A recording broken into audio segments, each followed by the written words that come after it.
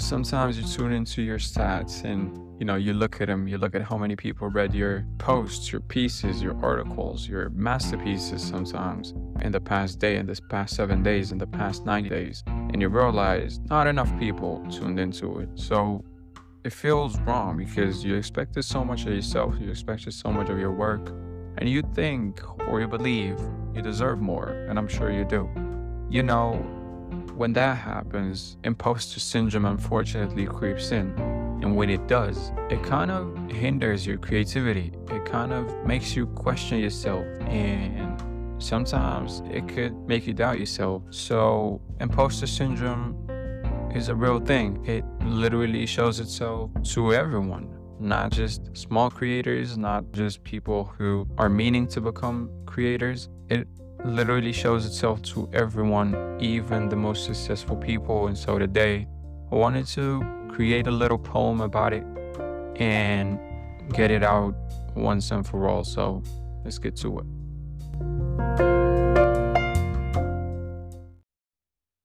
An imposter in disguise, hiding behind a mask of lies, feeling like a fraud and afraid to be caught.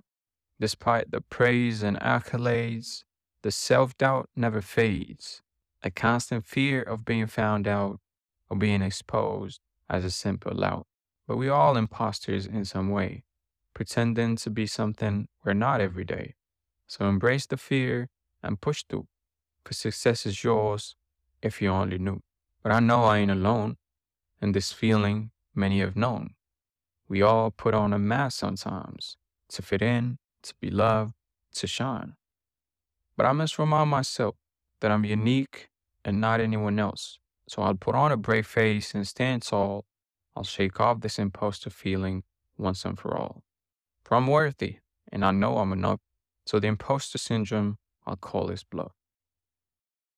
I hope you enjoyed this little poem, man, because it definitely helped me like get back to work, get back to writing, get back to posting, and not mind who's reading or who's not. I mean, the readers, just like the listeners on this podcast, weren't coming as much as they are now. So I'm forever grateful for y'all, but y'all here because I got so good at it. And the only reason I got so good at it was practice.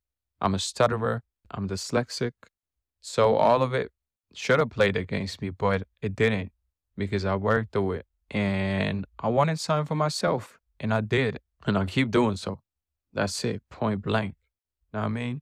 So thank y'all. Thank y'all for supporting. Thank y'all for reading my stuff on Medium, on the blog. I've been going up a few years in the past few weeks since the beginning of 2023. And I'm going to keep going up all year because I truly want to produce a certain amount of pieces on Medium. Because once again, legacy, man, you got to leave something behind. You got to leave something useful behind. And to be able to do so, to be able to just write, inspire, and help people see things differently, grow, hopefully, thanks to your content in different forms. For me, it's voice, it's written. Someday it's going to be video as well. I mean, to be able to do that is part of what I want my legacy to be. And so I got to go at it. And imposter syndrome or not, I mean, here we come. Let's go.